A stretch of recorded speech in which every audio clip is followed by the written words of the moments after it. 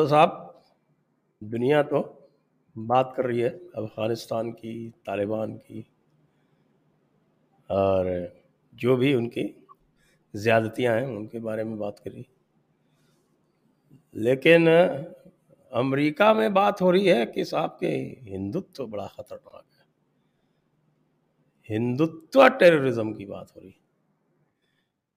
تو اب ہم عارف بھائی کے ساتھ ہیں اور ان سے پوچھیں گے بھائی کہ دونوں میں سے کون سا ٹیررزم زیادہ خطرناک ہے۔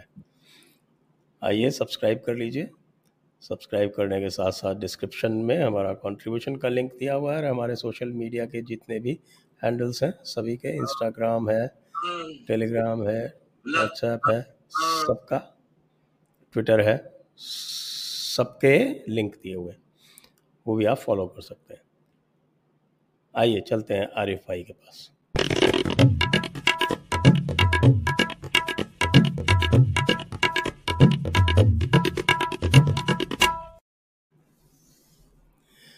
نمستے عارف بھائی، آپ کا سواگت ہے، درشکوں کا سواگت ہے۔ تو آپ میوٹڈ ہیں، آپ میوٹ پر ہیں۔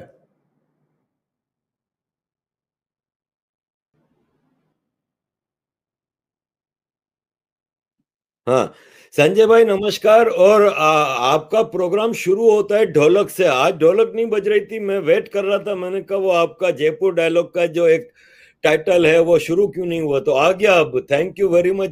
مزہ نہیں آتا جب تک کہ وہ شروع نہ ہو، پتہ نہیں چلتا کہ ہم جے میں نے تھوڑا سا فارمیٹ چینج کر دیا ہے، میں پہلے انٹروڈکشن دے کے پھر اس کے بعد ڈھولک بجاتا ہوں۔ تو یہ اب احساس ہوا کہ ہاں اب گھسے ہیں ہم جے پور ڈائلاگ کے اندر۔ تو جیسا میں نے کہا کہ ہم سب دیکھ رہے ہیں طالبان میں کیا ہو رہا ہے، اور پاکستان میں بھی ڈھول بج رہے ہیں، آپ کو بھی پتہ ہے۔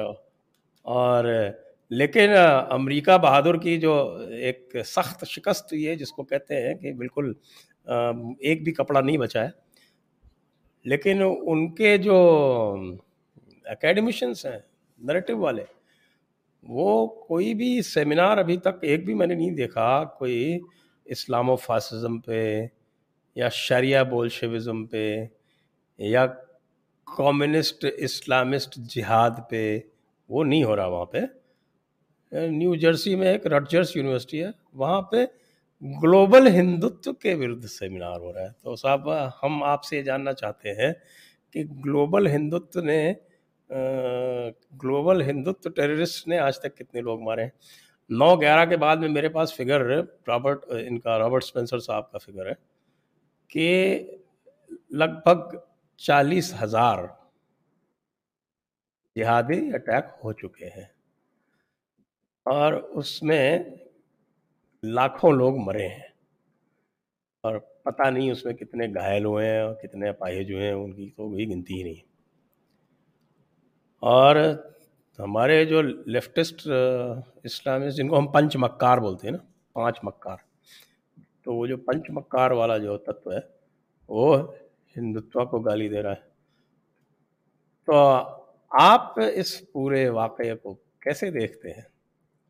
بھائی میں خود یہ بیٹھ کے سوچ رہا تھا، میں نے کہا کہ یار بھارت میں دہلی کی یا ممبئی کی سڑکوں پہ کوئی ایک ہندوتوا کا جو ایکسٹریمسٹ ہے بندوق لے کے، راکٹ لانچر لے کے نہیں گھوم رہا، کوئی کسی عورت کو برقع نہ پہننے پہ گولی نہیں مار رہا۔ تو یہ کیسے ہندوتوا کے لوگ ہیں جن کو پہلے ٹریننگ لینی چاہیے جا کے پاکستان میں کہ کس طرح ٹیررزم کرتے ہیں، پھر وہ ابھی تک صحیح کے ٹیررسٹ بنے نہیں، کہ وہ تو ابھی تک کچھ کر ہی نہیں رہے۔ اور ان کو جو ویلکم کرنے والے لوگ ہیں، میں ان لوگوں سے سوال کرتا ہوں، جیسے کہ ہمارے بھارت کے ایک نواب ہیں، نواب سیف علی خان صاحب، وہ تو افغان ہیں جی، میں ان سے کہتا ہوں کہ وہ اپنی بیگم کو لے کے ذرا 4 دن یہ جو طالبان کی شریعت ہے اس میں جا کے رہ کے دکھا دیں۔ یا میں کبیر خان کو کہتا ہوں جو کہ مغلوں کی بڑی تعریفیں کرتے ہیں، وہ مغل اگر ہمارے پاس آج کوئی ایسا کیمرہ ہوتا جو ہمیں مغل دور میں لے جاتا تو ہمیں پتہ چل جاتا کہ جو آج طالبان کر رہے ہیں وہ مغل کر رہے تھے۔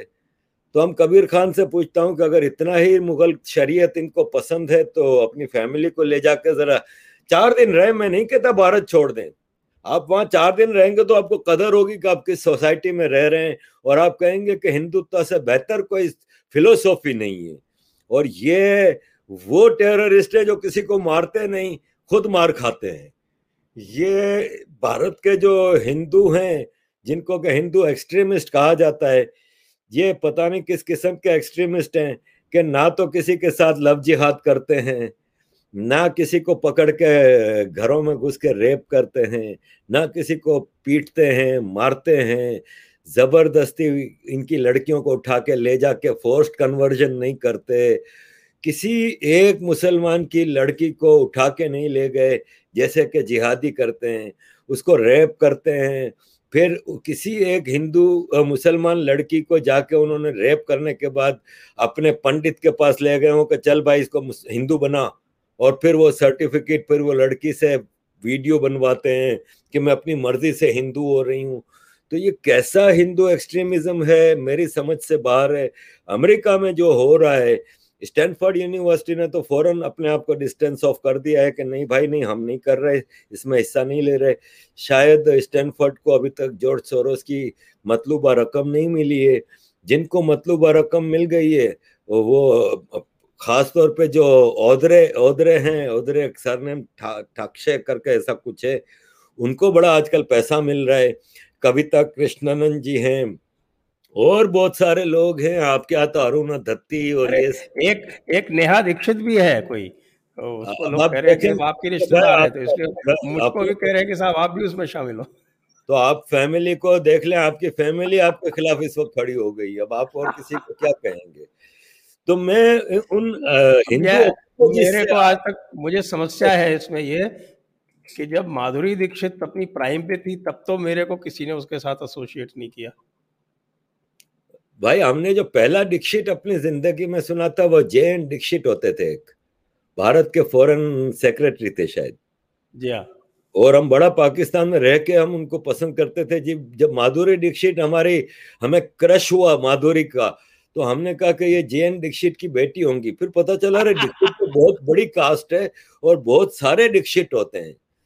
اچھا, اور پورے آپ کے ہر اسٹیٹ میں ملتے ہیں. مادھوری دکشت مہاراشٹرین تھی, میں اتر پردیش کا ہوں, اور دکشت کا بیسک مطلب ہوتا ہے جو somebody who has been instructed اور properly trained, اس کو بولتے ہیں دکشت. تو یہ وہ آپ کی نیہا ڈکشت انسٹرکٹڈ ہیں پھر وہ بھی دکشت ہے, وہ آپ کے وام پنتھ میں دکشت ہو گئی ہے. تو بھائی پھر ان کو انسٹرکشن ملی ہے, تو پھر آپ کو اعتراض کیا ہے کہ وہ نہیں, اگر مجھے کوئی اعتراض نہیں, وہ ٹرو ڈکشت ہے, پھر وہ ٹرو مجھے کوئی اعتراض ڈکشت. نہیں. مجھے تو صرف اعتراض یہ ہے کہ وہ لوگ مجھ کو ان کا رشتہ دار بھی بتا رہے ہیں اور مجھ کو وہاں بلا بھی نہیں رہے. ان کو پتا ہے آپ کو بلائیں گے تو آپ وہاں پہ کیا کریں گے, ان کو اچھی طرح پتا ہے کہ آپ ان کے کپڑے اتار دیں گے وہاں پہ اسٹیج پہ. تو اچھا سوال یہ ہے عارف بھائی کہ طالبان کو ہم سب جانتے ہیں, آپ تو اور بھی اچھی طرح سے جانتے ہیں, تو طالبان کے وکٹری پر جشن من رہے ہیں. تو وہ جو جشن منائے جا رہے ہیں پاکستان میں, اس کا کہیں ویسٹ میں آپ کے لندن میں یا کہیں امریکہ میں اس کے اوپر کوئی سیمینار ویمینار کرے گا یا نہیں کرے گا؟ سنجے بھائی, اس سے پہلے میں آپ کو ایک مشورہ دوں گا کہ آپ جامعہ ملیہ اسلامیہ سے ریکویسٹ کریں کہ وہ آپ کو مفتی کی سند دیں, کیونکہ جتنا علم اسلام کا آپ کے پاس ہے نا, تو آپ کو مفتی کا خطاب ملنا چاہیے, تاکہ پھر مفتی سنجے دکشت لکھا ہوا ہے. لیکن وہ تو دیوبند والے اور بریلی والے دیتے ہیں, جامعہ والے تو آج کل ریکمنڈیشن کرتے ہیں خالی.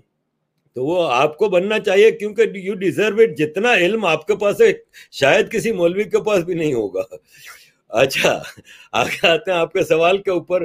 تو دیکھیں یہ مورخ نہیں ہے, یہ اسٹوپڈ لوگ ہیں جو مٹھائیاں بانٹ رہے ہیں طالبان کی وکٹری پہ, کیونکہ طالبان نے تو آتے ہی اعلان کر دیا کہ 15 سال سے 45 سال کی اپنی لڑکیاں ہمارے حوالے کر دیں. تو اگر یہ اتنے ہی اچھے ہیں تو میں کہتا ہوں آئے نا پھر پاکستان میں بھی یہی والی شریعت لے کے آئیں، تاکہ مولوی ہر گھر کو کھٹکھٹائے کہ ہاں بھائی لاؤ اپنی 15 سال اور 45 سال کے درمیان کی بہنوں کو بیٹیوں کو ہمارے حوالے کریں. پھر میں پوچھوں گا ان سے کہ آپ جو یہ مٹھائیاں بانٹ رہے ہیں، مجھے بھی میسیجز آ رہے ہیں ایون لنڈن کے، امریکہ کے جو پاکستانی ہیں، ای میلیں آ رہی ہیں، گوئے تیرا منہ کالا ہو گیا، دیکھ طالبان نے فتح کر لیا. تو میں کہتا ہوں کہ آؤ بھائی پاکستان بھی فتح کرو، تاکہ ان کو پتا چلے جب سڑک پہ جا رہے ہوں گے، داڑھی نہیں ہوگی تو چماٹیں پڑیں گی، ڈنڈے پڑیں گے، پگڑی پہننی پڑے گی، نائی کی باربر کی دکانیں بند ہو جائیں گی. کل طالبان نے اعلان کر دیا کہ بھائی میوزک از حرام، تو میوزک بجانا منع ہے. تو پھر میں پوچھوں گا اپنے پاکستانی بھائیوں سے، سنجے بھائی یہ وہ ہپوکریٹ قوم ہے جو شریعت کو صرف پولیٹیکل نعروں کے لیے یوز کرتی ہے، دوسرے ملکوں میں شریعت دیکھنا چاہتی ہے، خود شریعت سے بھاگتے ہیں. اس کی واضح مثال یہ ہے کہ افغانوں سے زیادہ اسلام کے قریب اور کوئی ملک نہیں ہو سکتا. لیکن جب شریعت آئی تو کابل ایئرپورٹ پہ کیسے لٹک لٹک کے ہوائی جہازوں بھاگ رہے تھے. ایک افغان نے کسی طالبان کو پھول پیش نہیں کیا، ویلکم نہیں کیا. سارے افغان اس شریعت سے بھاگ رہے ہیں. پاکستانی صرف شریعت کا ڈھکوسلا لا رہے ہیں، ادروائز شریعت میں رہ نہیں سکتے. یہ تو بڑی غلط بات ہے، کیونکہ پیو نے جب ووٹ کروایا تھا تو 99% افغانستان والے اور 84% پاکستان والوں یہ کہہ رہے تھے کہ انہیں شریعت چاہیے. تو کون سی شریعت چاہیے تھی؟ شریعت تو یہی ہے جو افغانستان میں نافذ کی جا رہی. نہیں تو یہ میں نے کہا نا کہ یہ ہپوکریٹ ہیں. ان کو پتا ہے کہ ان کی آرمی وہ شریعت لا ہی نہیں سکتی اس ملک میں. بھائی ملا عبدالعزیز نے جامعہ افسا لال مسجد میں بیٹھ کے پچھلے جمعے کو یہ خطبہ دیا کہ اب پاکستان میں وہ شریعت لائی جائے گی. تو پہنچ گئے فوراً آرمی کا آفیسر ان کے پاس، جھنڈا اتروایا طالبان کا اور بولا کہ چل بے، یہ شریعت ہم صرف نعرے کے طور پہ یوز کرتے ہیں، اگر شریعت ہوگی تو پھر ہم وسکی کے گلاس آپس میں ٹکرائیں گے کیسے. اور آج کل تو میجر دانش کی ویڈیو شاید آپ نے دیکھی ہوگی یا نہیں دیکھی؟ نہیں میں نے نہیں دیکھی. کیا ہے اس میں، ذرا بتائیں. وہی جو مدرسوں میں بچوں کے ساتھ مولوی کرتے ہیں، میجر دانش ایک اپنے ہائیسٹ آفیسر کو آفر کر رہے ہیں سیکشل پلیجر. تو یہ اچھا. اور پاکستان آرمی نے بڑا سخت ایکشن لیا ہے. تو یہ سب حرکتیں پھر کیسے چلیں گی شریعت آئے گی تو شریعت صرف ایک ڈھکوسلا ہے. ابھی عام پاکستانی کو پتہ ہی نہیں ہے کہ شریعت ہے کیا. جس چار دن طالبان کے رول میں کوئی رہ کے دکھا دے مجھے. یہ شریعت کے خلاف ایک موومنٹ چلائیں گے وہی لوگ جو آج شریعت کے لیے ووٹ دے رہے ہیں. مجھے آپ بتائیں نا کہ اس لنڈن میں رہ رہے ہیں، کیا یہ شریعت کو فالو کر سکتے ہیں؟ شریعت یہ صرف اپنی بیٹی پہ، اپنی بہن پہ نافذ کر سکتے ہیں، خود پہ نہیں نافذ کر سکتے. خود مادر پدر آزاد رہنا چاہتے ہیں. میرے ساتھ یہ تو بڑا یہ ڈھکوسلا ہے. پھر تو ان کو جو ہے وہ جنت نہیں ملے گی، نہ 72 حوریں ملیں گی، نہ گلمے ملیں گے، کچھ بھی نہیں ملے گا. پھر کیسے کام چلے گا؟ تو پھر تو یہ جو کہا جاتا ہے کہ صاحب کہ آخرت کے بعد کی زندگی ہی اصلی زندگی ہے اور یہ زندگی تو بے معنی ہے. تو اس کا مطلب ان کو جو ہے اس زندگی سے زیادہ پیار ہے آخرت کے بعد والی زندگی سے. ارے یہ سب ان کی ہپوکریسی ہے. یہ صرف ہاتھی کے دانت دکھانے کے اور ہیں، کھانے کے اور ہیں. یہ مطلب جنت کے لیے جو کرائٹیریا دیے گئے نا، اس میں سے ایک بھی مسلمان پورا نہیں اترتا. ملاوٹ یہ کرتے ہیں، حرام خوری یہ کرتے ہیں. قرآن میں ہے الراشی والمرتشی کلاہما من النار، صاف الفاظ میں لکھا ہے کہ رشوت لینے والا اور رشوت دینے والا دونوں جہنمی ہیں. پوری پاکستان فوج رشوت لیتی ہے، پورا ایک بیوروکریٹ پاکستان کا رشوت لیتا ہے. تو وہ دینے والا اور لینے والا دونوں کے لیے ہے، اور باقی پاکستان قوم ہے وہ رشوت دیتی ہے. تو یہ تو سارے ہی جہنمی ہیں، ان میں سے کسی کو جنت نہیں ملے گی. پھر جب جنت اتنی بڑی اور مسلمان اس کے قابل نہیں ہوں گے تو پھر اللہ میاں کہیں گے کہ آؤ جی سناتنیوں کو لے آؤ، کوالیفائی تو یہ کرتے ہیں. جو جنتیوں کی کوالٹی ہے وہ تو سناتنیوں میں ہے، تو ان کو لے کے آؤ. جنت اب خالی تو نہیں چھوڑیں گے، اتنا بڑا ایریا ہے. وہ تو پتہ نہیں، ہو تو الگ الگ اس کے لیول بھی تو ہے نا، 7 آسمان ہے دیکھیے، 1 2 3 4 5 6 7، اس لیے ہے، اس کا بھی پتہ نہیں چلتا ہے۔ لیکن سیریسلی اگر بات کریں تو آپ کو کیا لگتا ہے کہ یہ جو طالبان کا قبضہ ہوا ہے افغانستان میں، پاکستان اس سے کتنے دن بچ پائے گا؟ دیکھیں، اس میں بات دراصل یہ ہے کہ جب 92 میں پاکستان نے طالبان بنائی، 96 میں طالبان کا قبضہ کروایا افغانستان پہ، 2001 تک ان کو پاکستان ٹوٹل ڈپلومیٹک سپورٹ دیتا رہا، لاجسٹک سپورٹ دیتا رہا۔ طالبان بہت خوش تھے، طالبان پاکستان کی آرمی کو اپنا مائی باپ مانتے تھے۔ 2001 میں امریکہ نے کہا کہ نہیں بھائی، ہم تو حملہ کر رہے ہیں طالبانیوں پہ، either you are with us or with enemies۔ تو انہوں نے پکڑ کے طالبان کمانڈرز کو امریکہ کے حوالے کیا۔ مشرف کی کتاب in the line of duty میں مشرف خود کہہ رہا ہے کہ ہم نے سینکڑوں طالبانی کمانڈرز کو امریکہ کے حوالے کیا، گوانتانامو بے جیل بھر دی انہوں نے۔ اور ملا عبدالسلام ضعیف واضح مثال ہے کہ ایک ایمبیسیڈر تھا، جو بھی تھا طالبان گورنمنٹ کو پاکستان نے ریکگنائز کیا ہوا تھا، اس کا ایمبیسیڈر اسلام آباد میں تھا، اس کو پکڑ کے امریکیوں کے حوالے کیا۔ وہ کئی سال ادھر امریکہ کے ٹورچر گوانتانامو بے میں برداشت کرتا رہا۔ بعد میں اس نے آ کے اپنی ایک کتاب لکھی جس میں اس نے پاکستان آرمی کے بارے میں ساری پولیں کھولی۔ بولا مجھے ایک ایمبیسیڈر کو جب پکڑ کے انہوں نے امریکیوں کے حوالے کیا تو امریکیوں نے میرے سارے کپڑے اتارے ان کے سامنے۔ ان کو شرم آنی چاہیے کہ میں تم لوگوں کا نمائندہ تھا۔ Taliban was after all Pakistan creation, میں تم لوگوں کی پالیسی کو آگے کر رہا تھا، میں اسپوکس پرسن تھا۔ ایمبیسیڈر کو مین کائنڈ ہسٹری میں کبھی دشمن فوج کے حوالے نہیں کیا جاتا، ان کو امیونٹی حاصل ہوتی ہے، لیکن انہوں نے نہ صرف مجھے ان کے حوالے کیا، جب میرے کپڑے اتارے جا رہے تھے تو انہوں نے شرم نہیں آ رہی تھی اور وہ کھڑے ہو کے دیکھ رہے تھے۔ تو طالبانی اب واپس ہم پاکستان کی مدد سے افغانستان پہ قبضہ کر لیا ہے، لیکن طالبانی لوگ اب پاکستان آرمی پہ بھروسہ نہیں کر رہے۔ ملا عبدالغنی برادر جو کہ طالبان کا سیکنڈ اسٹرانگسٹ لیڈر ہے اور پولیٹیکل لیڈر ہے سب سے بڑا، کیونکہ ملا ہیبت اللہ جو ہے وہ اسی طرح ہے جیسے ایران میں خامنائی ہے، ریلیجیس لیڈر ہے، تو وہ ملا ہیبت اللہ طالبان کا جو چیف ہے وہ ریلیجیس لیڈر ہے، لیکن پولیٹیکل لیڈر ملا عبدالغنی برادر 2010 میں پاکستانیوں نے اس کو گرفتار کیا تھا، 8 سال جیل میں رکھا تھا، اس کے اوپر ٹارچر ہوتے تھے، اور پھر اس کو 2018 میں امریکیوں کے کہنے پہ چھوڑا۔ امریکیوں نے کہا کہ اس کو پاکستانی پاسپورٹ دو، تو اس کو محمد عارف کے نام سے پاسپورٹ دیا، اور وہ جا کے دوحہ میں گیا اور امریکیوں سے اس نے نیگوشیشنز کی۔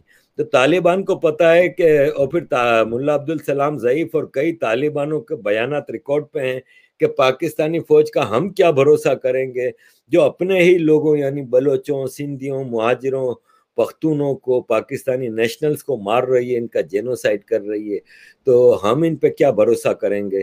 تو آج پاکستان کی مدد سے طالبان نے ٹیک اوور کر لیا ہے، لیکن اگر کوئی یہ سمجھتا ہے کہ یہ پاکستان کے مفادات کی جنگ لڑیں گے تو ایسا کچھ نہیں ہونے والا۔ طالبان پاکستان کی آرمی کے اوپر کوئی بھروسہ نہیں کر رہے۔ ایک چیز ہوگی کہ آپ میرے پیچھے جو نقشہ دیکھ رہے ہیں نا، اس میں ایک بلو لائن ہے، یہ ہے ڈیورینڈ۔ یہ ڈیورینڈ لائن طالبان بھی نہیں مانتے، یہ ڈیورینڈ لائن کوئی پختون نہیں مانتا، نہ پاکستان کا نہ افغانی۔ پختونوں کا کہنا یہ ہے کہ جب ہندوستان پہ انگریزوں نے قبضہ کیا تو یہ ویسٹ کی طرف اپنا لشکر بڑھاتے رہے، پنجاب فتح کیا، سندھ فتح کیا، اور پھر افغانستان کو فتح کرنا شروع کیا نا، تو یہ جہاں ڈیورینڈ لائن ہے وہاں تک فتح کر کے انہوں نے پھر افغان گورنمنٹ کے ساتھ ایگریمنٹ کیا کہ یہ ہمارے درمیان ایل او سی ہے، لائن آف کنٹرول ہے، ڈیورینڈ لائن۔ یعنی لائن آف کنٹرول کشمیر میں ہے، اس کا مطلب کشمیر ڈیوائیڈ نہیں ہوا، کشمیر ایک ہے لیکن یہ صرف لائن آف کنٹرول ہے۔ تو یہ لائن آف کنٹرول تھی، لیکن جاتے جاتے انگریز یہ NWFP پروونس پاکستان کا بنا کے چلے گئے، جس کے لیے Afghanistan was the only Muslim country جس نے کئی سال تک پاکستان کی انڈیپینڈنس کو ایکسیپٹ نہیں کیا تھا، صرف اس ڈیورینڈ لائن کی وجہ سے۔ تو آج پاکستان نے جو آگ لگائی ہے نا طالبان کے ذریعے افغانستان میں، وہ آگ پاکستان تک اس کے شعلے ضرور پہنچیں گے۔ پاکستان میں چاہے ANC ہو عوامی نیشنل پارٹی جو پختونوں کی سب سے بڑی جماعت ہے، باچا خان کی پارٹی ہے یہ، چاہے وہ محمود خان اچکزئی کی پارٹی ہو جو کہ بلوچستان کے پختونوں کو لیڈ کرتے ہیں، چاہے وہ پی ٹی ایم ہو جو آج کل گراس روٹ پختونوں کی نمائندگی کرتی ہے، ان میں سے کوئی بھی ڈیورین لائن کو ایکسیپٹ نہیں کرتا۔ میں پچھلے کئی سالوں سے جنیوا میں دیکھتا ہوں کہ جب پختون پروٹیسٹ کرنے آتے ہیں تو پاکستان اور افغانستان کے دونوں کے پختون مل کے پروٹیسٹ کرتے ہیں، اس لیے کہ یہ ایک قوم ہے۔ تو پاکستان اگر طالبان کے ذریعے افغانستان میں آگ لگا رہا ہے نا، وہ آگ کے شعلے پاکستان میں آئیں گے اور یہ ڈیورین لائن ختم ہو جائے گی۔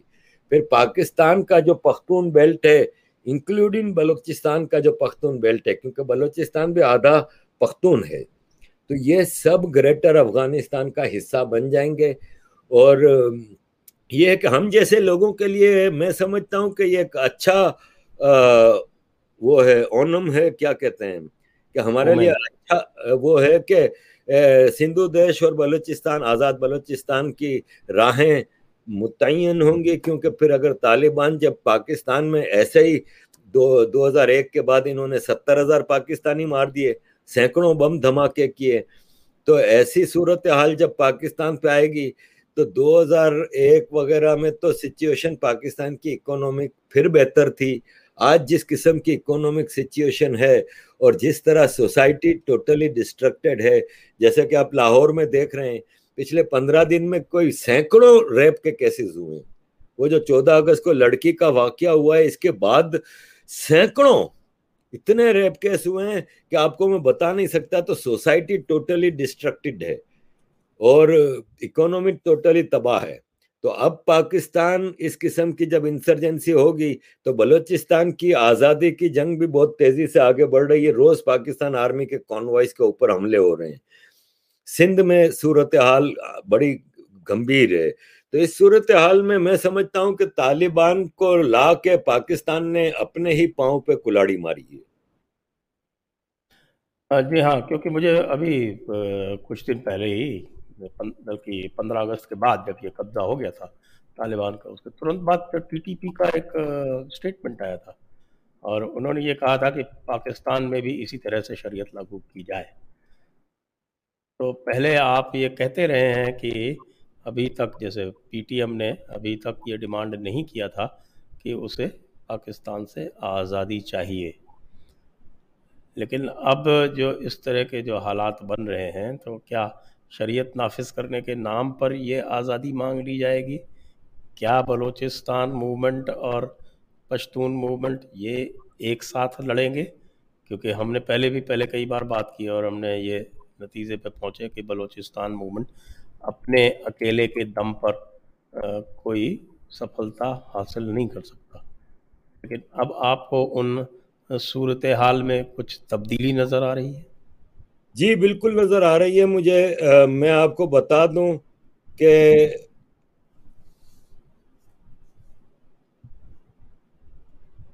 سوری جی میں آپ کو بتا دوں کہ تبدیلی ہوگی بالکل۔ اب وہ صورتحال مختلف ہے، کیوں کہ پختون جو پاکستان کا پختون ہے، وہ اس کو یہ شکایت ہے پاکستان آرمی سے کہ یہ ہمارے مدر لینڈ افغانستان میں ایک اپنے مفادات کی جنگ لڑنے کے لیے انہوں نے وہاں پہ ایک آگ لگائی ہوئی ہے ہمارے ملک میں، ہمارے پختونوں کا قتل عام ہو رہا ہے، مارتا بھی پختون ہے، مرتا بھی پختون ہے۔ تو یہ صورتحال پہ پاکستان کا پختون ان سے خوش نہیں ہے، اور پی ٹی ایم والے خاص طور پہ بہت محتاط رویہ رکھتے تھے کہ بھئی ہم اینٹی پاکستان نہیں جائیں گے، لیکن اب وہ بھی سمجھ رہے ہیں کہ پلوں کے نیچے سے پانی اب بہت بہہ گیا ہے، اور پاکستان کی آرمی پختونوں کو جنگ کا ایندھن بنائے ہوئے ہے۔ تو میں سمجھتا ہوں کہ بہت جلد پختون اب گریٹر افغانستان کی موومنٹ چلائیں گے۔ اس کی مثال میں اس طرح سے دوں گا کہ میری یہ پچھلے ایک ہفتے سے جتنے بھی پاکستانی پختون لیڈر سے بات ہوئی ہے، امریکہ میں، لندن میں، پیرس میں، جنیوا میں، وہ سب ناراض ہیں پاکستان سے، اور وہ سب ایک ہی بات کرتے ہیں کہ بھئی ہمارا مجھے کہتے تھے کہ عارف بھائی آپ اپنا ماتر دیش، اپنا مدر لینڈ بھارت کو کہتے ہیں، تو ہمارا مدر لینڈ افغانستان ہے، اور پاکستان نے افغانستان میں خون کی ایک ہولی کھیل رکھی ہے، اور اب ہم ایک ہی بات پہ تیار ہیں کہ ہم گریٹر افغانستان بنائیں گے، اور پاکستان میں جو پختون ایریاز ہیں وہ افغانستان کے ساتھ شامل کریں گے، ڈیورنڈ لائن کو اب ہم ختم کر کے رہیں گے۔ تو یہ پاکستان میں رہنے والے پٹھانوں کی بھی، پختونوں کی بھی یہ پالیسی ہے، یہ خواہش ہے، اور افغانستان کے پختون بھی۔ آپ کو میں ایک مزے کی بات بتا دوں کہ یہ جی پرو پاکستان طالبان جو ہے نا، یہ بھی ڈیورنڈ لائن کو ایکسیپٹ نہیں کرتے۔ یہ میں آپ کو بتا دوں کہ آپ کسی بھی طالبان سے کوئی پریس رپورٹر جا کے پوچھ لے کہ ڈیورنڈ لائن، تو وہ کہیں گے کہ نہیں، ہم اس کو نہیں مانتے، یہ انگریزوں کی کھینچی ہوئی ایک لکیر ہے، ہم اس کو نہیں مانتے۔ تو پختون آپ کو صرف وہ بغیرت پختون جو آرمی کا ایجنٹ ہے، جو اس وقت پی ٹی آئی میں بیٹھا ہوا ہے، جسے وہ لوگ تو پاکستان آرمی کی پالیسی کو ٹو کرتے ہیں، otherwise Pakhtuns they don't accept Durand line as their line اور ایز اے بارڈر۔ جی، تو کشمیر کے حوالے سے پاکستان میں پھر سے وہی جو پرانا راگ ہے وہ پھر سے نکل پڑا ہے، اور وہ آپ یہ دیکھ رہے ہیں، اس کو آپ لنک بھی کریں تو آپ جس طرح سے یہ جو گلوبل ہندوتوا کانفرنس ہو رہی ہے اس میں بھی یہ مسائل جو ہیں وہ اٹھائے جا رہے ہیں۔ وہ ایک طرح سے یہ سمجھ لیجئے کہ وہ پاکستان کا ایک فنڈڈ کارکرم ہے، اس کو دونوں کو لنک کر کے دیکھیں تو اس کے سہارے آپ کو دھیان ہے نا وہ کون سی تھیں، کیا کون شیخ صاحبہ تھیں جنہوں نے ٹی وی پہ کہہ دیا تھا کہ اب جو طالبان ہے ہمیں وہ کشمیر لے کے دیں گے۔ طالبان ہم کو کشمیر لے کے دیں گے، کیا نگار شیخ یا کیا نام تھا ان کا۔ ہاں ہاں، تو یہ اچانک جو ہے یہ بڑا، آپ دیکھیں گے کہ جو ٹی وی والے جیسے اوریا مقبول جان جیسے یا زیاد حمید جیسے یا کئی سارے اور بھی جو ہیں وہ اینکر جو ہیں وہ ایک دم سے خوشی کے مارے جو ہے وہ اچھلے پڑ رہے ہیں، ان کو بس یہ لگ رہا ہے کہ صاحب کہ لگتا ہے کہ پاکستان آرمی تو اس قابل نہیں تھی، لیکن یہ طالبان ضرور اس قابل ہیں کہ یہ کشمیر ہم کو ہندوستان سے چھین کر دے دیں گے۔ تو یہ جو چل رہا ہے ڈسکورس، یہ کس طرف جاتا دیکھتے ہیں آپ؟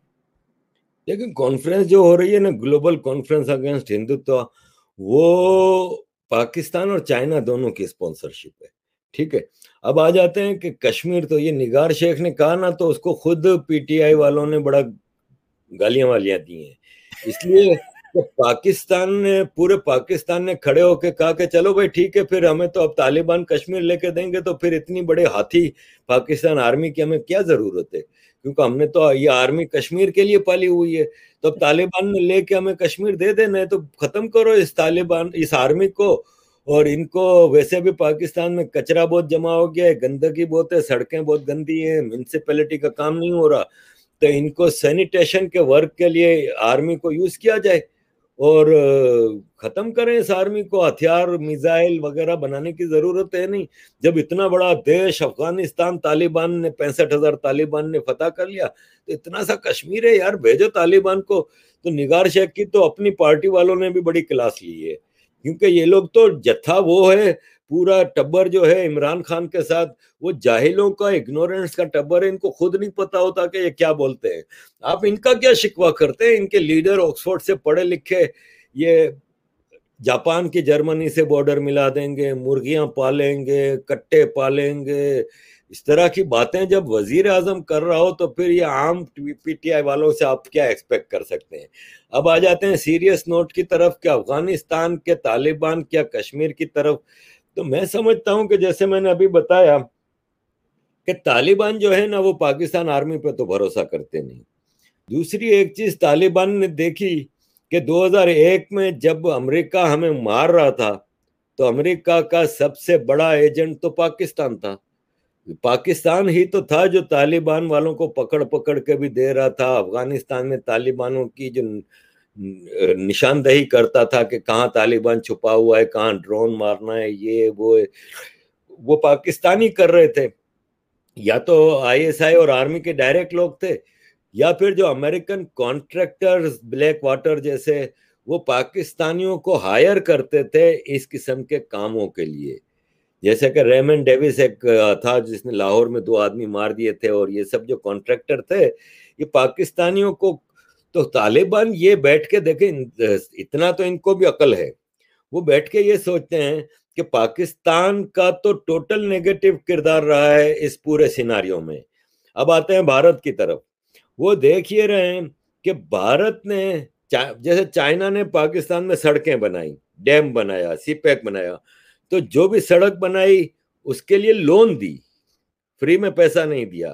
اس کے لیے جو ہائرنگ کی وہ چائنیز لوگ آ کے وہاں پہ کام کرتے تھے, اور جو بنائی سڑک, جو بنایا ڈیم, وہ مورگیج کیا, اور یہ کہا کہ یہ سڑک اگلے 20 سال تک اس کا جو ٹول جمع ہوگا وہ ہم لیں گے. اس ڈیم بنایا, اس سے جو الیکٹریسٹی بنے گی اس کا پروفٹ ہمیں ملے گا. چائنا نے جیسے کیا ویسا تو انڈیا نے نہیں کیا افغانستان میں. طالبان بیٹھ کے یہ دیکھ رہا ہے کہ انڈیا نے تو فری میں پیسہ دیا, لون بھی نہیں دی, کچھ بھی نہیں, انڈیا نے گفٹ کیا نمبر 1, گرانٹ دیا تھا. اور انڈیا نے کوئی ڈیم بنا کے یہ نہیں کہا کہ یہ 20 سال کے لیے ہمارا ہوگا, انہوں نے بنا کے حوالے کر دیا کہ یہ لو بھائی افغانوں کے حوالے. اب طالبان بھی بیٹھ کے تو سوچتا ہے نا کہ انڈیا کا تو ایک آدمی ہمارے خلاف آپریشن میں حصہ نہیں لیا. انڈیا کے آرمی کے بھی جو آفیسرز آئے وہ پیورلی وہاں پہ افغانوں کی ٹریننگ کے لیے آئے تھے, انہوں نے کسی ملٹری آپریشن میں حصہ نہیں لیا. انڈیا نے کبھی پولیٹیکلی یا ملٹریلی افغان معاملے میں انوالو نہیں ہوئے. تو طالبان بھی بیٹھ کے سوچتا ہے کہ یار انڈیا کا رول ٹوٹلی پوزیٹو رہا ہے, کہیں نیگیٹو نہیں رہا. تو آپ دیکھتے ہیں کہ جتنی پریس کانفرنسیں طالبانوں نے کی ہیں اس میں انہوں نے بڑھ بڑھ کے یہ کہا ہے کہ ہم بھارت کے کردار کو اپریشیٹ کرتے ہیں, اور ہم دعوت دیتے ہیں کہ وہ واپس آئیں اور اپنے ادھورے پروجیکٹ پورے کریں. تو یہ چیز جب دیکھتے ہیں نا تو مجھے نہیں لگتا, اور طالبان نے یہ بھی کہا ہے کہ ہم انڈیا کو کہتے ہیں کہ وہ ہمارے معاملات میں مداخلت نہ کرے. یہ 1-2 کمانڈرز نے کہا ہے, کیونکہ آپ کو یہ بھی یاد رکھنا ہوگا کہ Taliban is an amalgamation of many groups, many factions. Correct. Haqqani group ہے, گلبدین حکمت یار گروپ ہے, ایسے کئی گروپس ہیں. اس میں سے 2-4 گروپ ہیں وہ بہت زیادہ پاکستان کی دھیاڑی پہ ہیں, بہت زیادہ پاکستان کے وہ ہیں. تو اس قسم کے گروپ تو بڑھ چڑھ کے بیانات دے رہے ہیں انڈیا کے بارے میں. جیسے لیکن حقانی گروپ پوری طرح سے ان کے طالبان ساتھ ہے ہے. اس نے یہی کہا ہے کہ ہم انڈیا کے معاملات میں نہیں پڑیں گے, ہم پاکستان کی جنگ نہیں لڑیں گے اب, اور افغانستان سوئل کو انکلوڈنگ انڈیا کسی بھی ملک کے خلاف استعمال نہیں ہونے دیں گے. تو طالبان کا کیا مسئلہ ہے, وہ کہتے ہیں کہ Kashmir is an internal issue, اور اس میں افغانستان کا کوئی تعلق نہیں, تو ہم انڈیا کے خلاف کوئی ایسا کام نہیں کریں گے. یہ ایک طالبان کا کلیئر کٹ میسج ہے انڈیا کے لیے. اور میں سمجھتا ہوں کہ انڈیا کو طالبان سے کوئی خطرہ نہیں ہے. ٹھیک ہے چھوٹے موٹے گروپ, تو اب آپ یہ دیکھیں کہ آپ کا جیش محمد بھی طالبان کے ساتھ افغانستان گیا تھا اور اس نے وہاں پہ جنگ لڑی ہے. اسی طرح طالبان کے ساتھ پاکستان کے جو جتنے بھی ٹیررسٹ گروپ ہیں, لشکر طیبہ, حزب التحریر, جنگوی, لکھوی, یہ سب بھی نتھی ہو گئے تھے. لیکن ان کا مقصد یہ تھا کہ بعد میں یہاں سے فارغ ہو کے ہم افغانستان سے انڈیا کی طرف جائیں گے. تو پہلے ہمیں یہ دیکھنا ہوگا کہ کیا یہ افغانستان سے فارغ ہو جائیں گے. سنجے بھائی آپ کو بھی پتا ہے کہ 4 کروڑ کے دیش افغانستان میں ایک آدمی نے طالبان کو ویلکم نہیں کیا. جب totally civilian population anti Taliban ہے تو طالبان سکون سے وہاں پہ رول کہاں کر سکیں گے. دوسرا یہ ہے کہ کتنے دن کر سکیں گے. تو پاکستان خود آتش فشاں پہ بیٹھا ہوا ہے اور وہ آگ کی چنگاریاں پھیلا رہا ہے. تو بھارت کو تو کچھ نہیں ہونا, نہ بھارت کو ایسا خطرہ ہے. ہاں پاکستان اس میں جل کر خاک ہو جائے گا.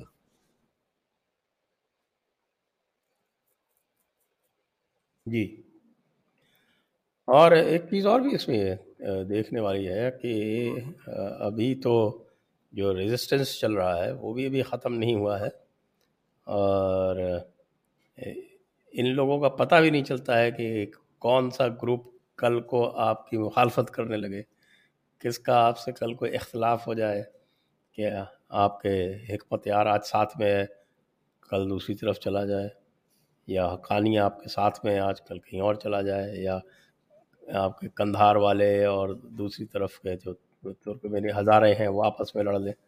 تو ان چیزوں کا پتہ نہیں چلتا. اور کچھ اس میں اس طرح کے لوگ ہیں جو بغیر شیعوں پہ ظلم کیے مانیں گے نہیں، کچھ نہ کچھ وہ حرکتیں کریں گے، پھر ان میں لڑائیاں ہوگی. اس طرح کی باتیں تو پہلے بھی ہوتی رہی ہیں، اور مجھے نہیں لگتا، آپ صحیح کہہ رہے ہیں کہ پچھلی بار بھی جب انہوں نے یہ قابض ہوئے تھے تو یہ آخر تک پنجشیر پہ قبضہ نہیں کر پائے تھے. پنجشیر اور بدخشاں یہ دونوں ان سے باہر تھے لگاتار، اور وہیں سے امریکہ نے اٹیک کروایا تھا. تو ایک تو یہ فیکٹر ہے. دوسرا فیکٹر یہ ہے کہ اتنے سارے جو ہتھیار ان کو جو مل گئے ہیں، یہ اپنے پاس رکھیں گے یا پاکستان کو چائنا کو گفٹ میں دے دیں گے یا ان کو بیچ دیں گے؟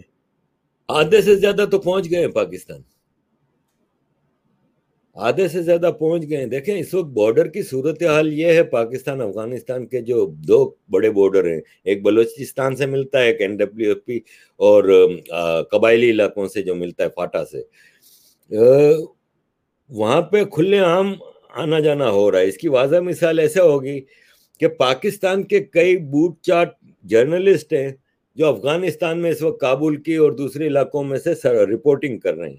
میرا سوال یہ ہے کہ جب کوئی افغان ایمبیسی کام نہیں کر رہی، جب کوئی ویزا ایشو نہیں ہو رہا افغانستان کا، تو یہ افغانستان میں گئے کیسے؟ آفٹر آل افغانستان ایک کنٹری تو ہے نا، چاہے جنگ زدہ ہے. یہ افغانستان میں بغیر ویزے کے اتنے پاکستانی جرنلسٹ پہنچے گئے کیسے؟ اور اگر پہنچے بھی ہیں تو ویزا کیسے؟ اگر ویزے پہ گئے ہیں تو ویزا کہاں سے ملا؟ افغان ایمبیسیاں تو کام نہیں کر رہی کہیں بھی. پہلا سوال یہ. دوسرا سوال یہ ہے کہ ہزاروں لوگ بھی آ جا رہے ہیں اور پاکستان یہاں سے ٹرک بھر بھر کے جو چیزیں بھیج رہا ہے. کیونکہ دیکھیں ایک فوڈ ریکوائرمنٹ بھی کوئی چیز ہوتی ہے. ایران نے پیٹرول دے دیا بھر بھر کے کہ بھائی میں آپ کو فری میں اس وقت پیٹرول دے رہا ہوں. پاکستان کھانا پینا بھیج رہا ہے، کھانے پینے کی پاکستان نے روک لگا دی تو افغانستان میں بھوکے مر جائیں گے. تو یہ سب چیزیں جا رہی ہیں، وہ ٹرک واپس بھی تو آ رہے ہیں نا. تو بڑی تعداد میں ہتھیار ہمیں جو پتا چلا ہے وہ پہنچ گئے ہیں. دوسرا جو طالبان کے ساتھ جو مختلف پاکستانی گروپ کام کر رہے ہیں، جیسے جیش محمد ہے، جیسے حزب التحریر ہے، یہ سب پاکستان جب واپس آتے ہیں تو تھوڑے ہتھیار لے کے آ جاتے ہیں. بالکل پاکستان کو آلریڈی کافی ہتھیار پہنچ چکا ہے، اور باقی افغانوں کے پاس ہے. ان کو وہ ہتھیار کی سمجھ نہیں آتی کہ آج کل تو کمپیوٹرائزڈ ہتھیار ہوتے ہیں اور لیٹسٹ ٹیکنالوجی استعمال ہوتی ہے، تو ان کو چلانے تو مشکل ہوتا ہے ان کے لیے. تو بالکل آپ کا یہ خدشہ ہے کہ پاکستان کو کب پہنچیں گے. پاکستان کو آلریڈی پہنچنا شروع ہو گئے. اچھا، تو آپ کے جو ہے یہ جیش اور لشکر اور حزب، یہ تو سب بڑے خوش ہوں گے، ان کو خوب سارے ہتھیار مل جائیں گے، اور پھر ان کو جو ہے اپنا اور ریکروٹمنٹ کرنے میں آسانی ہوگی، یہ اپنا اور بڑھا لیں گے، اور اس کے بعد اور کچھ نہیں تو یہ تو کشمیر میں پھر سے اٹیمپٹ ماریں گے. میں ایک بات بتا دوں کہ بھارت نے LOC اور کشمیر کے بارڈر کو تو بڑا سیکیور کیا ہوا ہے. روز خبریں آتی ہیں کہ آج اتنے مار دیے، آج اتنے پکڑے گئے، آج یہ مقابلہ ہوا، یہ ہوا. LOC پہ اتنا خطرہ نہیں ہے. وہاں پہ بھارت کی انٹیلیجنس اور بھارت کی آرمی بہت اسٹرانگ ہولڈ رکھے ہوئے. بڑی خطرہ پنجاب سے. پنجاب کا border is not very much secured, اس لیے کہ Kashmir is a union territory. وہاں پہ آرمی بھی آپ کی ڈپلوئڈ ہے، سب کچھ ہے. پنجاب تو ایک اسٹیٹ ہے، اور پنجاب میں آرمی بھی ڈپلوئڈ نہیں. بھائی پنجاب میں جو ڈرگس آ رہی ہے وہ کوئی بھارت کے دوسرے حصوں سے نہیں آ رہی، پاکستان سے آ رہی ہے. تو پنجاب کا border is at much danger. پھر آپ راجستھان میں رہیں، راجستھان میں کتنا لمبا ریگستانی بارڈر ہے، اونٹوں کے ذریعے وہاں پہ اسمگلنگ بھی ہوتی ہے، سب کچھ ہوتا ہے. تو یہ دو بارڈر بھارت کو، اور آئی ایم شیور کہ بھارت کی لیڈرشپ کی آنکھیں اس طرف ہوں گی بالکل. جب ہم اور آپ دیکھ سکتے ہیں تو ان کو بھی پتا ہے. تو ادھر ذرا خطرہ ہے. دوسرا خالستان اور اس ٹائپ کی موومنٹس کو پاکستان بہت زیادہ بڑھاوا دے رہا ہے اتنے عرصے سے اچانک. تو ان کو بھی پتا ہے کہ ایل او سی پہ تو بھارت نے بڑی سختی رکھی ہوئی ہے، اور چونکہ بھارت کی آرمی وہاں پہ 30-35 سال سے ہے بھی، تو وہ ایک ایک ڈیموگرافی سے ایک ایک چپے چپے سے واقف ہے کہ کہاں پہ کمزوری ہے، کہاں پہ کیا ہے. تو ایل او سی پہ یہ لوگ رسک نہیں لیں گے. یہ اگر اس قسم کی اب انفلٹریشن کریں گے نا تو پنجاب سے زیادہ چانس ہے کہ نارووال سیالکوٹ بارڈر ہے، اور اس طرف جو پورا آپ کا جو سویلین ایریا ہے نا، کیونکہ پنجاب کا جو بارڈر ہے نا وہ پورا سویلین ایریاز میں پڑتا ہے، تو وہاں سے انفلٹریشن زیادہ آسان ہوگی. اور بالکل یہ ہتھیار بھارت میں بھیجنے کی کوشش کریں گے. میں سمجھتا ہوں کہ بھارت کی سرکار، سینا اور عام لوگوں کو بھی بہت ساودھان رہنے کی ضرورت ہے، نظریں کھلی رکھنی ہے، اور اس طرف ایک ایڈونچرزم کیا جا سکتا ہے. بالکل آپ کا خدشہ برابر ہے.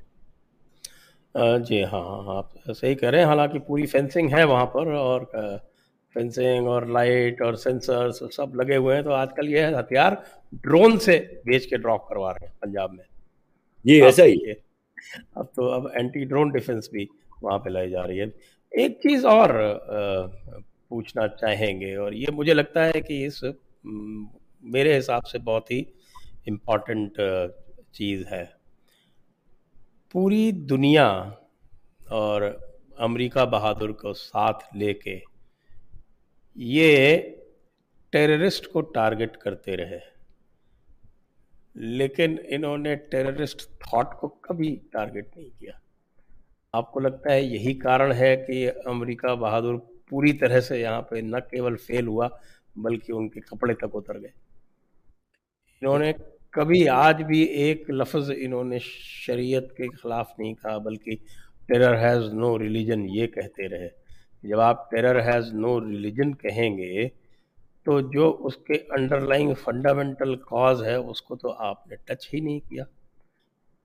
افغانستان میں انہوں نے کوئی ایسا پریاس نہیں کیا کہ جس سے کوئی ڈی ریڈیکلائزیشن ہو، یا ان کی جو تھاٹ پروسیس ہے اس کو کسی طرح سے کہیں چوٹ پہنچے، بلکہ اس میں یہ لگاتار پولیٹیکلی کریکٹ رہے. آپ کو لگتا ہے کہ کسی بھی طرح سے اس ٹیررزم کی پرابلم کا، خاص طور سے جو ریڈیکل اسلامک ٹیررزم کی جو سمسیا ہے، اس کا کوئی خاتمہ جو بیسک تھاٹ پروسیس ہے اور جو کتاب سے اور حدیثوں سے نکلتا ہے اس کو ٹیکل کیے بنا، اس کو ریشنل تھاٹ سے کنفرنٹ کیے بنا، کیا کبھی بھی اس ٹیررزم کا مقابلہ کیا جا سکتا ہے؟ اس ٹیررزم کا مقابلہ یا خاتمہ کرنے کی ول بھی تو چاہیے نا. اگر یہ ٹیررزم ختم ہو گئی، اگر جہاد ختم ہو گیا، تو پھر امریکہ کس کے خلاف جنگیں لڑے گا؟ امریکہ کی اکانومی کیسے چلے گی؟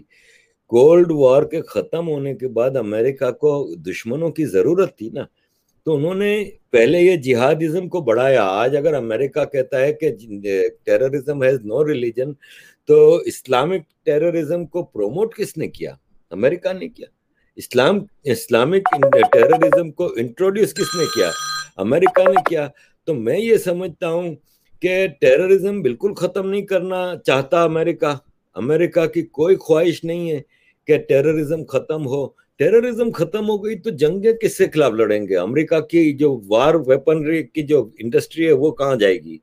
امریکہ کی اکانومی آپ کو بھی پتہ ہے کہ ان چیزوں سے چلتی ہے. تو نہیں، ٹیررزم ختم کرنے کی ول نہیں ہے، یہ لوگ ختم نہیں کرنا چاہتا. آپ مجھے بتائیں کہ یہ جو افغانستان، پاکستان، یہ سب جو یہاں پہ جو ٹیررزم ہے اس کا گڑھ کہاں ہے؟ اس کی فیکٹریز کہاں ہیں؟ پاکستان میں. پاکستان. تو کیا انہوں نے کبھی پاکستان کے خلاف کبھی بات بھی کی ہو کہ بھائی پاکستان کیوں ٹیررزم کرتا ہے؟ ایک ٹرمپ آیا تھا جو 2-3 بار بند لفظوں میں بول گیا، اس کو ایسا نکال کے بھگایا کہ اس کے اوپر تو پابندی لگ گئی، وہ تو کہیں تقریر کرنے جیسا نہیں رہا، ایک ٹویٹ کرنے جیسا نہیں رہا. تو ٹیررزم کی فیکٹریاں پاکستان میں مزے سے لگے ہوئے ہیں. We will not take you out of grey list. ابے کیا گرے لسٹ؟ اور کیا سیدھا سیدھا بلیک لسٹ میں ڈالو، امبارگو ڈالو، سینکشن لگاؤ. بھائی ٹیررزم پاکستان میں بریڈنگ ہوتی ہے، یہ ویسٹ کا تھنک ٹینک بھی جانتا ہے، اور اکثر کوئی تھنک ٹینک بول بھی دیتا ہے. مجھ جیسا عام آدمی جب جانتا ہے کہ پاکستان میں ساری ٹیررزم کی فیکٹریاں چلتی ہیں. آپ کو پتا ہے کہ لشکر طیبہ ایک ٹیررسٹ گروپ ہے. کہاں پلتا ہے بھائی؟ پاکستان میں. لشکر جنگ بھی ایک ٹیررسٹ گروپ ہے پاکستان میں. سپاہی صاحبہ ایک ٹیررسٹ گروپ ہے پاکستان میں. حزب التحریر ایک جیش محمد ہے. یہ امریکہ کو نہیں پتا. حافظ سعید کو یا لکھوی کو جنگوی کو آپ ٹیررسٹ ڈکلیئر کرتے ہو تو جس طرح اسامہ بن لادن کو مارنے آئے تھے ایسے مارنے کیوں نہیں آ رہے ہو بھائی؟ اگر یہ سارے ٹیررسٹ مر جائیں گے تو پھر امریکہ کرے گا کیا؟ لڑے گا کس سے؟ اور لڑے بغیر تو پھر امریکہ کی اکانومی تباہ ہو جائے گی. تو میں سمجھتا ہوں کہ امریکہ کے اپنے انٹرسٹ میں نہیں ہے کہ ٹیررزم ختم ہو. ہاں، لیکن جس طرح سے ان ٹیررسٹ نے مل کے امریکہ کی ناک کاٹ لی ہے اور جس طرح سے اس کا ریاکشن ہو رہا ہے امریکہ کے بھیتر، اور وہ جو سارے کے سارے جو لبرل اور سارے کے سارے جو آپ کے پورا کا پورا جو میڈیا جو پچھلے 7-8 مہینے سے تالیاں بجا رہا تھا بائیڈن کے پیچھے پیچھے، وہی میڈیا جو بالکل ٹرمپ کے خلاف کھڑا رہتا تھا، بالکل ٹوٹل اختلاف میں تھا، وہ اچانک ان سے بھی مخالف ہو گیا ہے. اور اتنا بھینکر پریشر جب خود کا گھر والا جب مخالف ہو جائے، وہ اختلاف کرنے لگے، تب سچویشن تھوڑی سی دوسری ہو جاتی ہے. تو اس پریشر کے بعد بھی یہ کچھ نہیں کریں گے. نہیں کچھ ٹیررزم کا ٹیررسٹ کی بات نہیں کر رہا ہوں، ٹیررسٹ تو یہ دکھاتے رہیں گے جیسے کہ صاحب میں نے ڈرون حملہ کر دیا اور ایک کو مار دیا. ارے اس سے کیا ہوگا؟ آپ کو کوئی تھاٹ پروسیس تھوڑی ایلیمنیٹ ہو گیا. آپ نے ایک کو مارا، 10 اور پیدا ہو جائیں گے. آپ کو اب پریشر جو پڑ رہا ہے پاکستان کے خلاف ایکشن لینے کا، آپ کو پتا ہے کہ سینکشن پاکستان کر کے کتنے دن تک ٹرینڈ چلا تھا ٹویٹر کے اوپر. تو کیا اس کا بھی کوئی اثر ان کے اوپر نہیں پڑے گا؟ یہ بالکل بے شرم ہے. نہیں پڑے گا. اور یہ ان کا جو انٹرنل پریشر ہے چھوٹا موٹا ہے، اور زیادہ تر وہ امریکہ کی پالیسی اباؤٹ طالبان ہے. اس میں پاکستان کو تو کوئی ٹارگٹ کر ہی نہیں رہا. وہ امریکہ کا میڈیا بھی کوئی نہیں کر رہا، کانگریس وغیرہ بھی نہیں کر رہا. کسی نے یہ نہیں کہا کہ بھائی آپ پاکستان پہ حملہ کرو. کسی نے یہ نہیں کہا کہ پاکستان میں ٹیررزم کی جو فیکٹریاں ہیں اس کو وہ کرو. پاکستان ہیز این انفلوئنس، اس حد تک بس بات کر رہے ہیں. لیکن میں تو سب سے پہلے یہ پوچھتا ہوں کہ کس امریکن تھنک ٹینک نے، کس میڈیا نے ابھی تک طالبان کو کنڈیم کیا ہے؟ کسی نے کنڈیم نہیں کیا. مجھے یہ بتائیں کہ طالبان ایک 65,000 ٹیررسٹوں کا جتھا ایک الیکٹڈ گورنمنٹ کو آ کے ٹوپل کرتا ہے. کسی یو این نے ریزولوشن دیا کہ یہ غلط ہے؟ کسی نے کوئی کنڈیمنیشن کی یا امریکہ نے کہا کہ یہ غلط ہے؟ کہہ نہیں رہے. وہ کہہ رہے ہیں we are ready to accept Taliban if they will respect human rights. British chairman of joints of staff کا ابھی لاسٹ ویک انٹرویو آ رہا تھا تو اس نے کہا کہ don't call them enemy, they have changed. یہ آن ریکارڈ ہے اسکائی ٹی وی پہ میں دیکھ رہا تھا. they have changed, don't call them enemy. تو بھائی صاحب میں کہتا ہوں کہ چلیں ہیومن رائٹس کی بھی ریسپیکٹ کر رہے ہوں. غلط طریقے سے آئے ہیں نا. ڈیموکریسی کی بھی ایک موومنٹ چلائی امریکہ نے. صومالیہ پہ حملہ کیا، لیبیا پہ حملہ کیا، سیریا پہ کیا لے کے گیا تھا؟ ڈیموکریسی. کیا we are bringing democracy at your door step? یہاں تو ڈیموکریسی امریکہ کی بنائی ہوئی کو وائنڈ اپ کر دیا. کسی امریکہ کی گورنمنٹ نے ابھی تک طالبان کو کنڈیم نہیں کیا. تو یہ پاکستان سے ٹیررزم کیسے ختم کریں گے جب یہ ٹیررسٹوں کے اس جتھے کو کنڈیم نہیں کر رہے؟ یہ اس کو ابھی تک سپورٹ کر رہے ہیں ایک طرح سے. آپ کو میں بتا دوں اگر یہی حالات رہے تو ٹیررزم پوری دنیا میں اور بڑھے گا، کیونکہ اس سے تو جو باقی جتنے بھی گروپس ہیں دنیا بھر میں ان کو تو اور انکریجمنٹ ملے گا، وہ تو اور امبولڈن ہوں گے. ویسٹ میں نہیں بڑھے گا. ویسٹ میں یہ سختات رکھیں گے. ان کے لیے مشکل تب ہوتی ہے جب 9/11 ہوتا ہے، 7/7 ہوتا ہے، میڈرڈ بومبنگ ہوتی ہے، تب ان کو ٹیررزم برا لگتا ہے، پھر ڈائریکٹ حملہ کرتے ہیں افغانستان پہ اور یہ اور وہ. جب ایشیا میں ہو رہا ہے تو ہوتا رہے یار، انڈیا میں ہو رہا ہے ہوتا رہے یار. ان کو اس کی پرواہ نہیں ہے. تو ٹیررزم بڑھے گا، ایشیا میں بڑھے گا، اور یہ ان کے انٹرسٹ میں ہے کہ ایشیا میں بڑھے گا تو ان کا ہتھیار انڈیا بھی خریدے گا، ان کا ہتھیار پاکستان بھی خریدے گا، سعودی عرب بھی خریدے گا، ایجپٹ بھی خریدے گا، اور سارے یہ ملکیں خریدیں گے ان کا ہتھیار. تو بالکل ٹیررزم بڑھے گا. میں سمجھتا ہوں ایشیا میں ٹیررزم کی لہر بڑھے گی، اور ایشیا میں ہی چائنا اور رشیا بھی ہیں، تو ویسٹ کے تو انٹرسٹ میں ہے کہ ہاں بھائی یہاں پہ تو یہ لوگ الجھے ہی رہے اسی معاملات میں. آپ کو سینٹرل ایشین جو ریپبلکس ہیں ان کا کیا رخ لگ رہا ہے؟ کیونکہ مجھے لگ رہا ہے کہ ابھی رشیا نے تھوڑا سا اپنا اسٹینڈ بدلا. میرا اندازہ یہ ہے کہ جو سینٹرل ایشین ریپبلک ہے وہ بالکل اس سے خوش نہیں ہے، کیونکہ ان کو لگ رہا ہے کہ یہ چیز ان کے یہاں بھی آگے جائے گی. ان کے یہاں بھی اس طرح کے گروپس ہیں. تو طالبان کے جیتنے سے نہ تو ازبکستان خوش ہے، نہ قزاقستان خوش ہے، نہ تاجکستان خوش ہے، اور نہ ترکمانستان خوش ہے، نہ کرگزیا تو خیر چھوٹا سا ہے، تو اس کا بہت زیادہ مجھے نہیں لگتا. لیکن باقی جو آپ کے سینٹرل ایشین ریپبلک ہیں وہ تو اس سے خوش نہیں ہوں گے. دیکھیں افغانستان میں 43% پختون ہیں، 27% تاجک ہیں، 8 سے 10% ازبک ہیں، پھر کازک ہیں، ہزارہ ہیں، یہ سب ہیں. تو اوبویسلی جب افغانستان میں سول وار ہوگی اور پشتون طالبان رول کریں گے اور ہیومن رائٹس کی وائیولیشنز کریں گے، تو جو تاجکستان کے ہیں وہ اپنے ان تاجکوں کے لیے پھر وہ کریں گے. تو اور یہاں کے افغانستان کے تاجک ہیں جیسے ناردرن الائنس کے جو احمد شاہ مسعود ہیں، یہ پھر تاجکستان کے لوگوں سے بات وہ کریں گے، بڑھیں گے، اپنے تعلقات بڑھائیں گے اور ان سے مدد لیں گے. تو اوبویسلی یہ لاجک کی بات ہے کہ یہ ریاستیں خوش نہیں ہیں. اس لیے خوش نہیں ہیں کہ یہ کہہ رہے ہیں کہ ہمارے پڑوس میں جب جنگ ہے اور وہاں ہماری ایتھنیسٹی کے لوگ وہاں پہ رہ رہے ہیں، تو یہ جنگ کے شعلے ہمیں بھی سکون سے نہیں بیٹھنے دیں گے. تو وہ، اور دوسرا یہ ہے کہ آفٹر آل طالبان کی جو ایکسٹریم برانڈ آف اسلام ہے وہ مختلف ہے ان تاجک، ازبک، کازک مسلمانوں سے. وہ زیادہ صوفیزم اور اس ٹائپ کے مسلمان ہیں. تو یہ ہے کہ بالکل خوش نہیں ہیں، لیکن پاور لیس کنٹریز ہیں یہ، اور ان کے پاس نہ اتنی بڑی ملٹری پاور ہے، نہ کوئی اتنی بڑی اکانومیز ہیں. اور یہ ہے کہ رشیا کے ساتھ کامن ویلتھ کے ایگریمنٹ کے ساتھ بھی بندھی ہوئی ہیں. تو میں نہیں سمجھتا کہ یہ سوائے ناراضگی کا اظہار کرنے کے اور کچھ کریں گے. یہ ڈائریکٹ پنگا نہ طالبان سے لیں گے نہ اس میں انوالو ہوں گے.